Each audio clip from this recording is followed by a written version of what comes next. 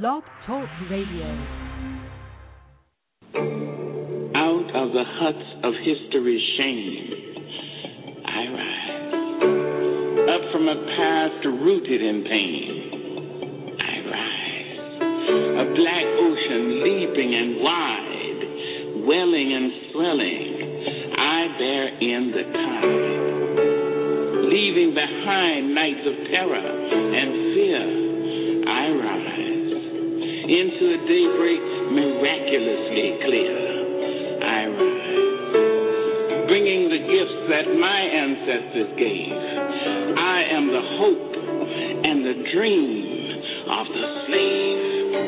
And so, I rise.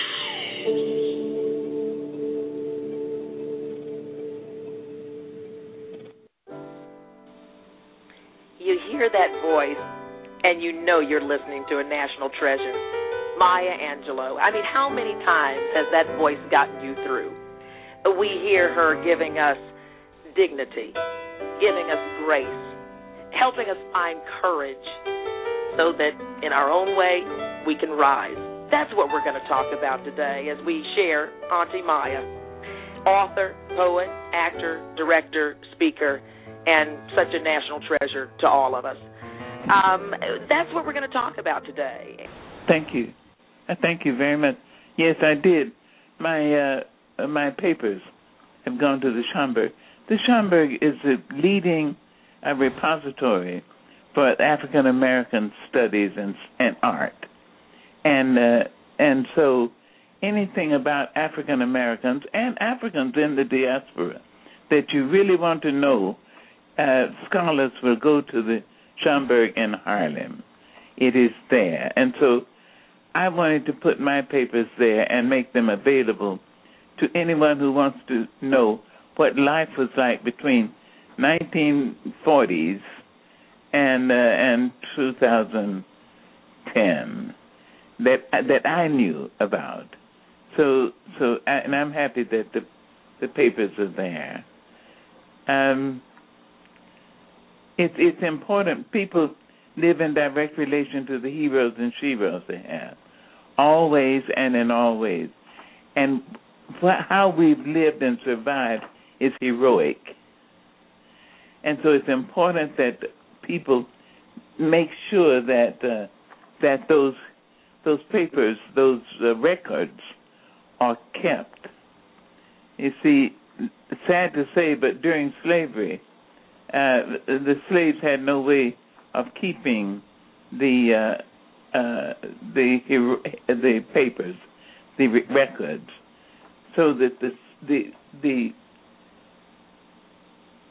quilts, interestingly enough, the quilts became very important because a slave who was about to be sold would cut off a piece of his shirt and a piece of his auntie's skirt and his mother's apron, and then stitch it inside his own slave shirt.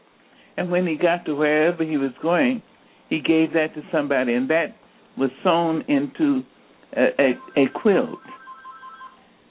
So that became a piece of the story of the story that was told about the family.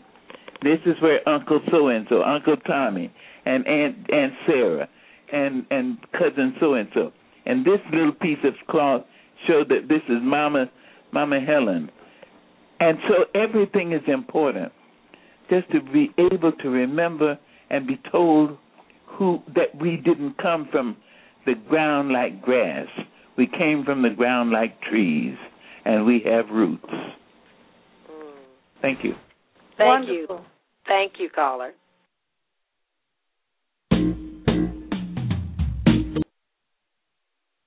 Good evening and blessings, and welcome to another installment of the Gist of Freedom Estate. This show is produced by acclaimed historian, educator, and author Leslie Gist, and serves as our weekly live online discussion to celebrate the African American experience by honoring all the people, past and present, black and white, who, with faith and focus, are preserving our rich history through literature, the arts, the skilled trades, and the humanities. We thank you for joining us tonight, and we'd love you to be a part of tonight's discussion by calling in with your comments or questions to 347-324-5552.